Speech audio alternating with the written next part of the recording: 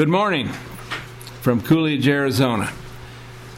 We are coming together here in way of a service on the 24th of May, 2020. And this is broadcast and will be available on TalkShoe, hopefully.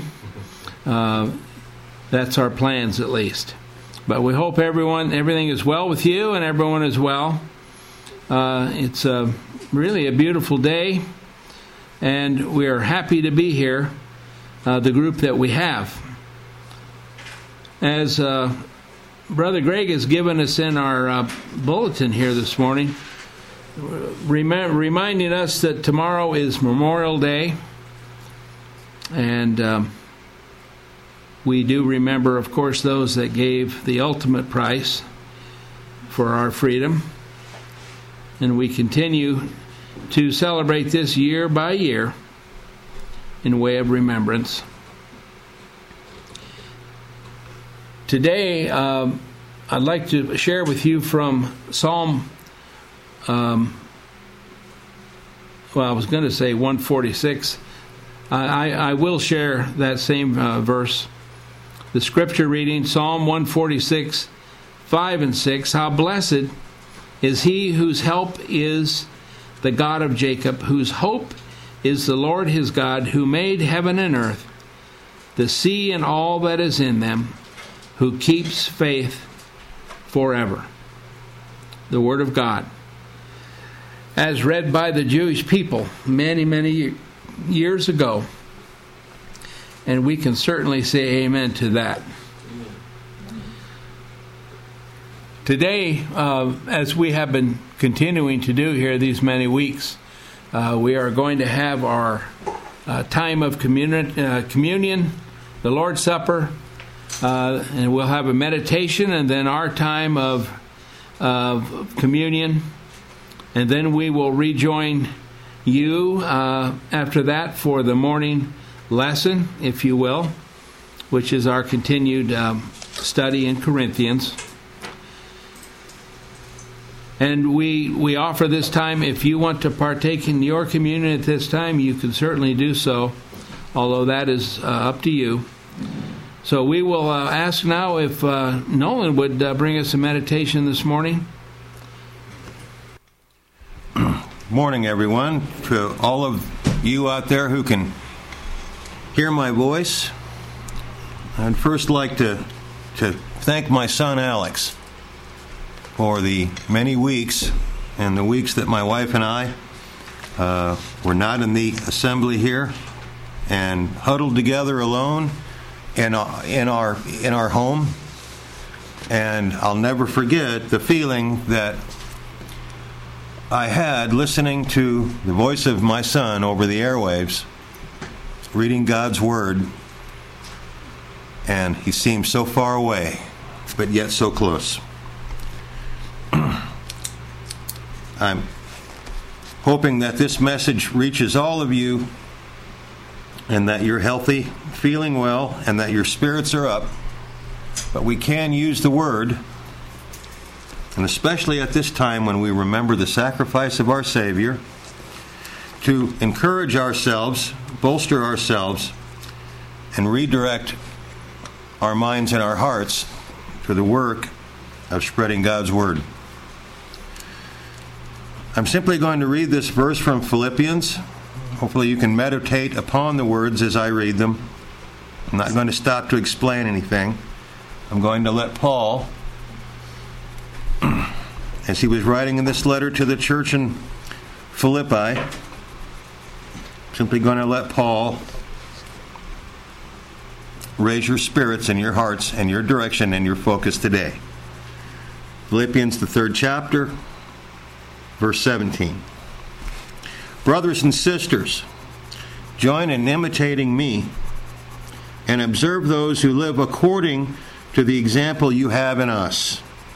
And I will stop here. I told a fib. The us means the apostles, the other apostles.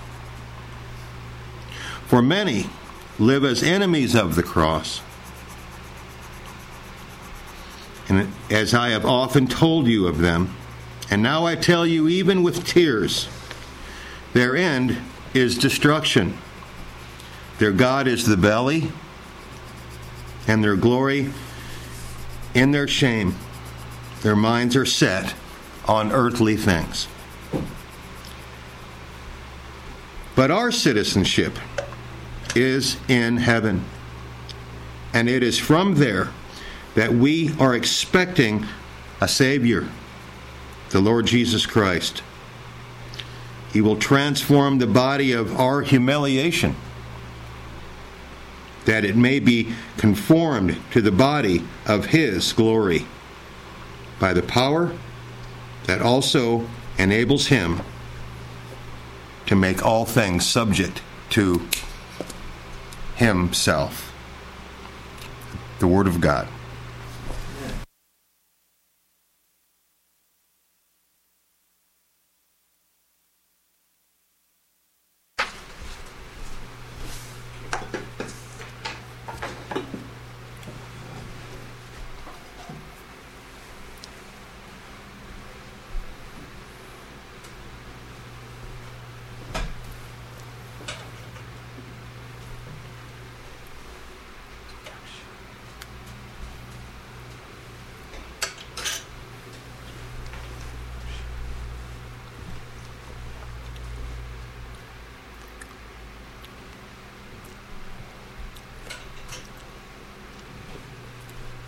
Good to see you. Good to see you.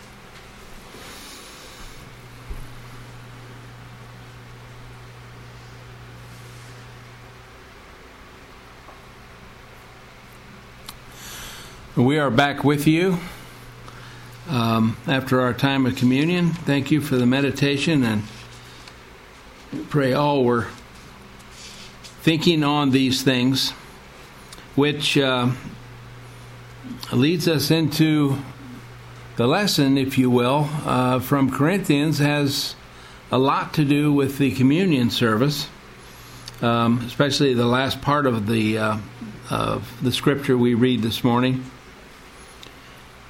From 1 Corinthians chapter 11, we've spent a couple weeks on the idea of headship and that sort of thing. But we are continuing now to look at some things that the Apostle Paul is not pleased with. In other words, the actions of the brethren in Corinth, especially concerning the Lord's Supper.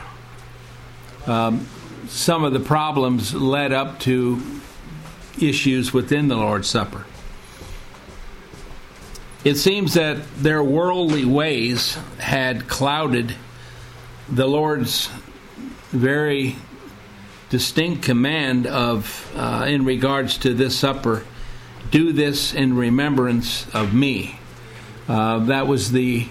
That's the context. That's what we do during the time of communion. We do the things that we do. We partake of the emblems representing His body and His blood in remembrance of Him, in memorial of Him, and thankfulness for the great gift that was given us. By the way, that phraseology of do this in remembrance of me, you can find in Luke 22:19. And in 1 Corinthians 11:24, we have the idea of the communion most clearly given in the Scriptures, referred to in other places, but within this chapter we find a very descriptive nature of the communion that I think is a good part of this lesson. Now, one thing that I must say concerning communion and how we think about it, our service, our communion service, the Lord's Supper, that we hold today in the Lord's church. There's a couple of points. You know, it does us and anyone partaking of the communion little good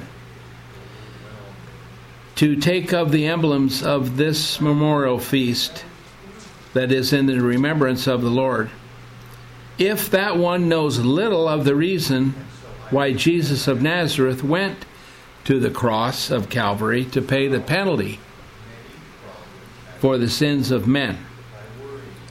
You see, we need to know the condition of men before the cross and the issues that put Jesus of Nazareth on that cross, to have a real appreciation of why we memorialize his death. And also, if one is unaware of the work of the Christ after the cross, after the payment for sin, the glory that is his, that is Jesus, as to his obeying his Father in heaven, and to redeem mankind through his blood, removing the barrier between men and the kingdom of God. For God has made him, this Jesus of Nazareth, whom the Jews did crucify, both Lord and Christ. And that's Acts chapter 2, verse 36. Those are the words of the Apostle Peter at that time, defining exactly who Jesus of Nazareth was to the Jewish people. I believe the message went out quite convincingly to that group. Now, please notice that I think we should just take note of the fact that the Assemblies of Christ should know of these things, all these things, I guess, that are recorded in Scripture concerning the Savior as we gather around his table in our midst. And you know, when I say all these things, we have to understand no one understands the depth of all of these things, or even remembers all of these things all at one time. So this isn't a personal attack. This is an idea of your attitude during the time of communion. It's a personal thing. Your communion with the Lord himself at this time. And that takes a considerable amount of training, if you will. So really, it should be nearly all these things. We want to know everything, but we never really do. But as we go on in this lesson, we're going to read and learn the ways of the ways of Christ, as taught by the Apostle Paul. And he's talking, of course, to the brethren in Corinth in about AD 57. But you know, most of these things are pretty well in tune for us today. And as I read these first few verses, I want you to realize that, as I've entitled this first idea, that these things should not be. These are things that are really a problem for the assembly and should not be happening. And that's why he starts off in verse 17 through 22. And this declaring, I give no praise, because not for the better, but for the worse you come together. For first, indeed, you come together in an assembly. And I hear divisions being among you. and partly I believe it. For it behooveth sex also to be among you, that those approved may become manifest among you. You then, coming together at the same place, it is not to eat the Lord's Supper? For each his own supper doth take before in the eating, and one is hungry and another is drunk. Why have you not houses to eat and drink in? Or the assembly of God do you despise and shame those not having? What may I say to you? Shall I praise you in this? I do not praise. So let's talk about what he said. The apostle is making clear here in a declaration, as he stated, his lack of praise. He's not pleased with them concerning their actions that have happened within the assembly when they came and gathered together. To the extent, and this is a very major statement, to the extent that it would have been better for them to not even have come together in the assembly, but to have these things happen the way they did.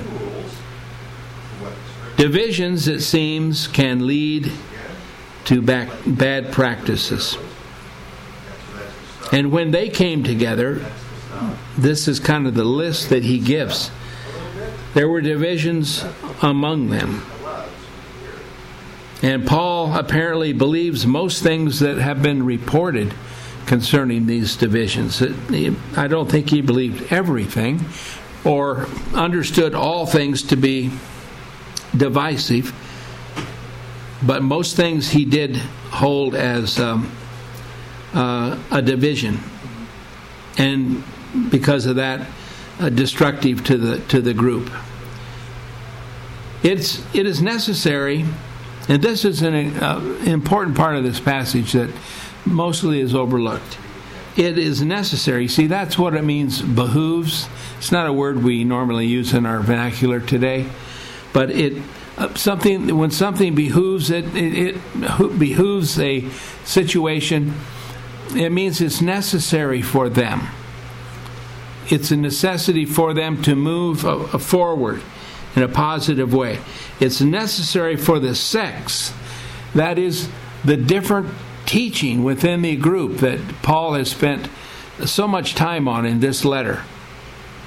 It's necessary that they are within the assembly so that they can clearly see and hear those men and their true words that are indeed approved by the Lord and, of course, his holy apostles.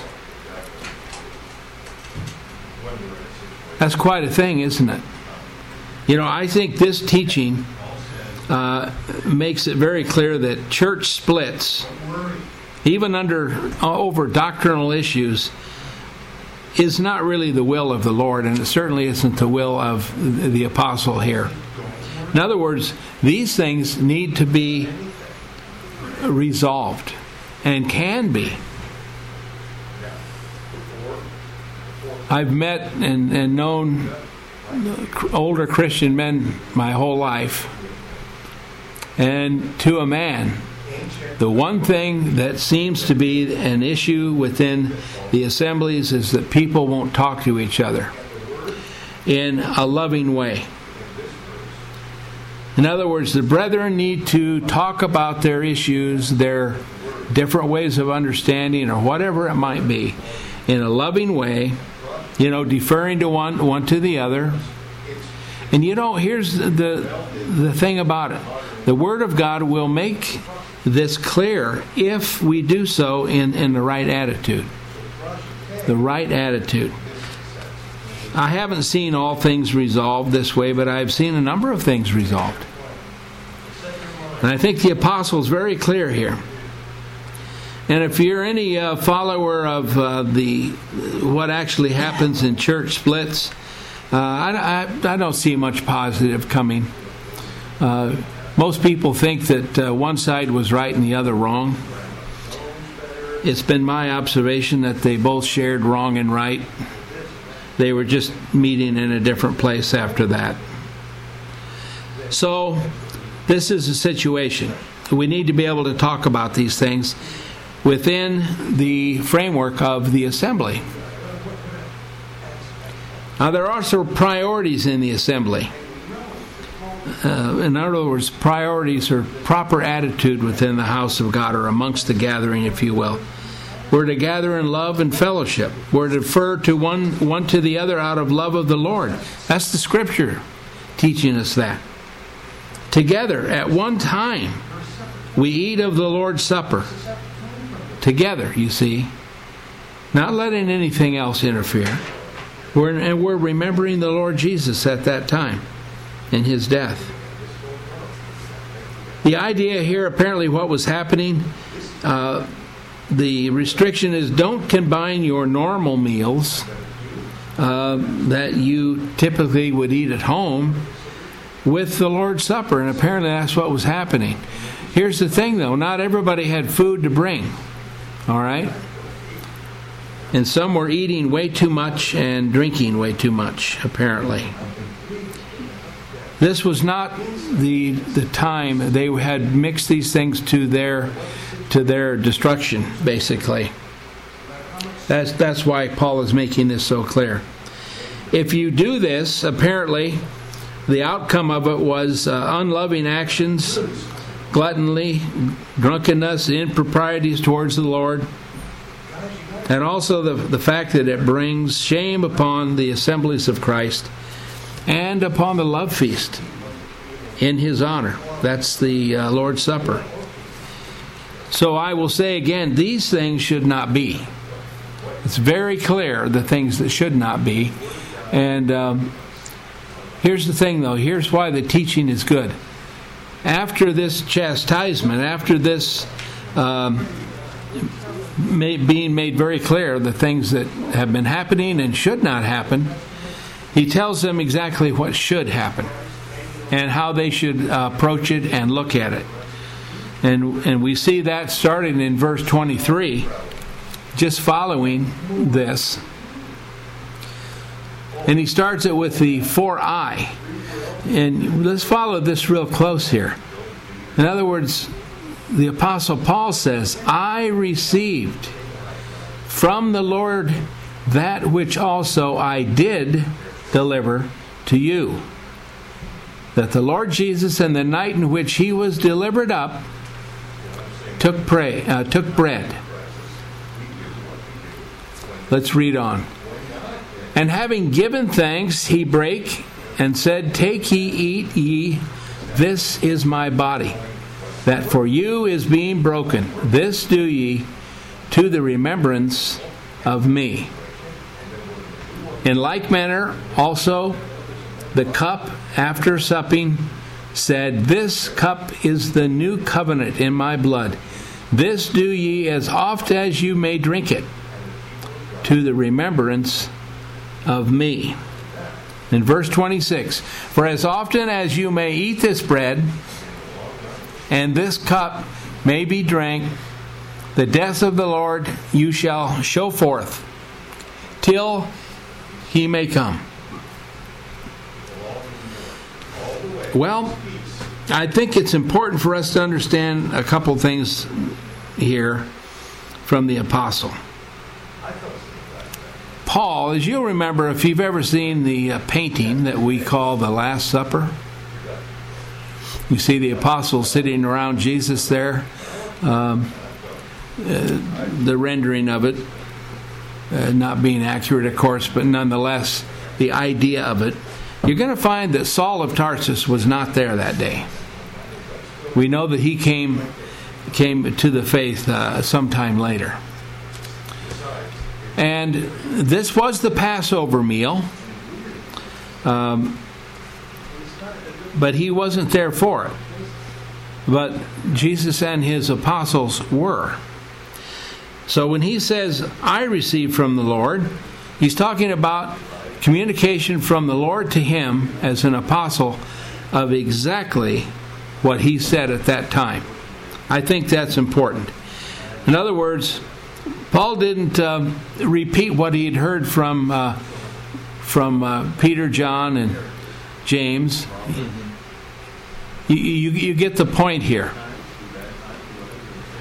He's not speaking as an evangelist as I would, but he's speaking as the apostle of Christ. And the fact that he had delivered those words to the assembly that he's writing to before. They knew these things. You know, if they hadn't known the proper attitude to have during this time and the proper way to do it, then he wouldn't have been probably so angry with them. But he was, and he was very forceful. Also, we notice the bread and the cup are taken in the remembrance of Jesus the Christ. In other words, his death, the death that he died to the remittance of sin. And then the phrase, till he may come. Now we have to think about the time frame here. We teach that Jesus came at the end of the Jewish age. Well, that would have applied to those living beforehand, that had died beforehand even. But when it comes to the assembly, this is an idea of we continue to remember his death until we are in his presence. Now, many are in his presence at this time, and that's a reality for them now. But as far as I'm concerned, I am not in his presence yet in that way. That I have to remember, would have the realization. You know, like Romans chapter 8 speaks about the idea of hope. Well, if you have something, you're not hoping for it any longer. All right, when we're alive, when we are gone from these bodies in the presence of God and the Lamb, we shall no more have to remember in this way. But in this world, in this physical world, this is how I believe we should continue to remember, for it was given to us to do just that. And there's lots of thinking that could go into this. I would suggest you read Hebrews chapter 9, all of it, and get another context about this relationship that we have, especially towards the end of the chapter, that we don't have time for today. Now, at the end of this chapter, the end verses, we're going to find what I call the qualifications to partake of the emblems of the Lord's table. Because those emblems represent the body and blood of Christ. They represent that God's promise was fulfilled on the cross through his Son Jesus Christ for the forgiveness of sin. To literally crush the head of Satan when it came to the idea of sin separating man from God. Now there was a remedy through the blood of Christ. These are things we should remember at that time. It's the biggest event, it's the biggest thing that ever happened to mankind. And that's why it's remembered. And that's why we need to go into that time, or have an understanding of that time that really represents the truth. Now we're going to look at these last verses, 27 through 34.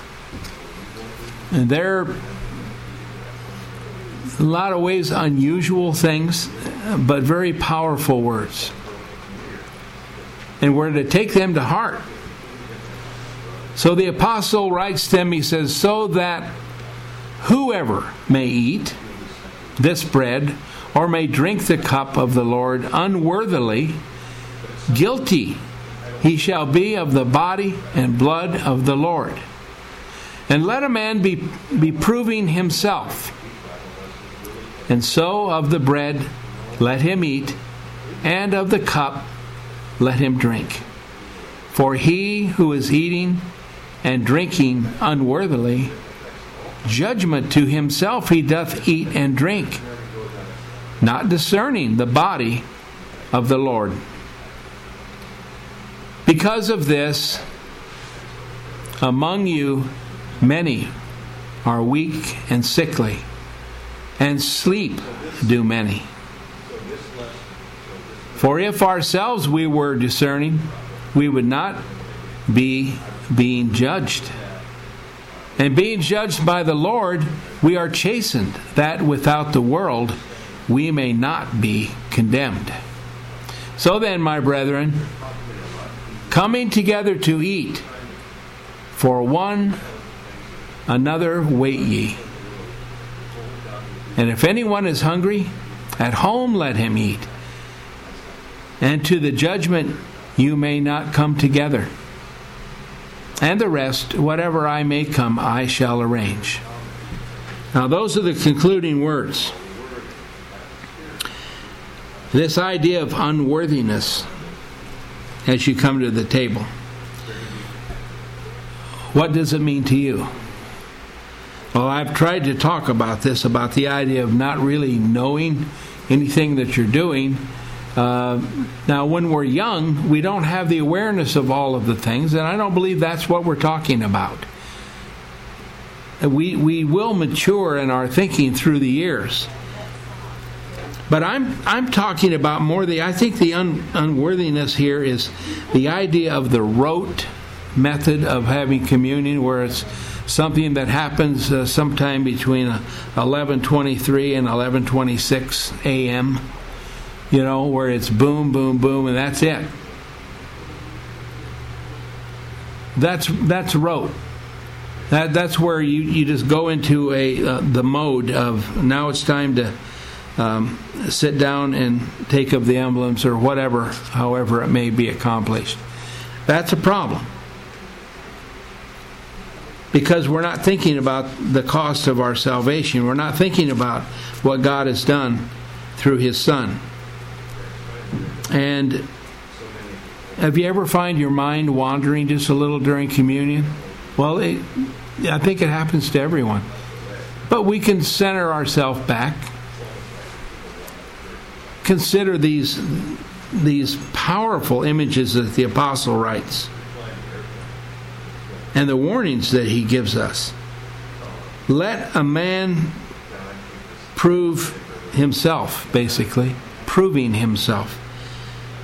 In other words, you're not judged by a council of folks whether or not you're worthy of communion or not this week. By the way, that's a common practice in some places. Not scriptural. How could a council of men know anything that you're thinking? How can you prove yourself to them? How would they know you're telling the truth or not? I know that I was never more shocked in this building than when I saw Guy Humphreys refuse communion one time. Mm-hmm. That was mind-blowing to me. I was just a pretty young kid. And did so because of the attitude he held at that moment. Right. So, these things are weighty matters. But we are to prove ourselves, test ourselves. You must be aware of the Lord's work, and you must love Him. You must have some training in this to come to this point. It's not a light matter. And then, right after that is said, is the encouragement to eat and drink, Let him, after he has done this, examined himself, let him eat and drink then. And take that time of communion. And that time of fellowship with heaven, if you will, through the emblems. But eating and drinking in verse 29 in an unworthy manner brings judgment from the Lord. It's a weighty thing. Because in that day, and should we extrapolate that to our day? Well, you need to make that decision for yourself. But the apostle is talking about the communion here. and being unworthy, in an unworthy manner even, that the Lord will judge that person. And what are some of the judgments that are obvious? Some are weak. Sick is another word for weak in the vernacular of our English language. Thus, even many are dying.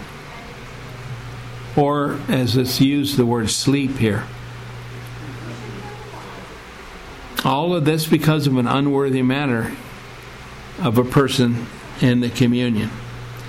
Should these things not be known as we're teaching those coming up in the faith as to the nature of the communion, the time of communion? I believe we should. To not do this is completely letting down what the Lord requires of us. Then in verse 33, so then, come together to eat, waiting on one another. Can you picture that in your mind? Does that make a word picture to you?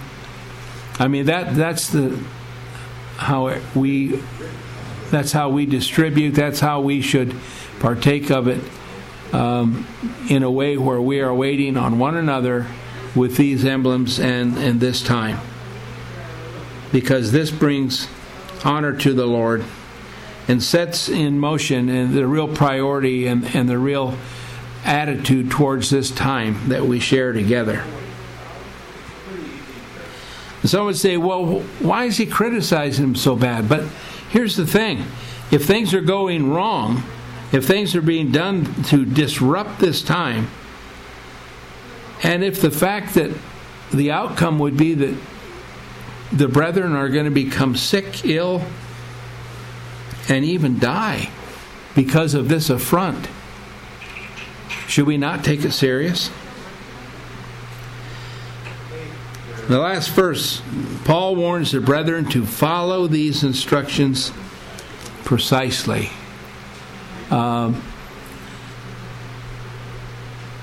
The idea of not bringing your meal to mix it into the time of communion, or the agape feast as they used to call it.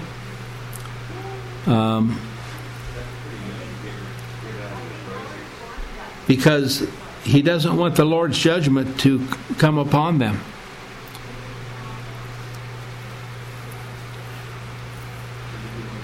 Ye may not come together, the rest. All right. When I look at these verses, I just see that he's trying to bring it all together in a way that they can think about it instead of being so disorganized at this time. You know, I don't believe they would have ever not taken of the emblems and not said something or appreciated, but they just were not. They did not have things in proper order in the assembly. And by the way, it's those that are responsible for the assembly that are to keep these things in order, as the Scripture teaches, as the apostles taught. Why did they have elders in every church? To keep order within the fellowship. They were responsible, the elders, responsible to the Lord for that assembly, for the order, for things being done in a way that brings glory and honor to the Father and His Son. I like how he ends this, the rest. In other words, I think there was even a few more things to talk about. The rest, whatever that rest is, he's going to come and he's going to talk about it. He's going to make some arrangements concerning the rest. And I don't think he wanted to mix the rest in with what he had just said, because it is so incredibly important. But to the rest, when he may come, he'll take care of those things. Paul has more to say.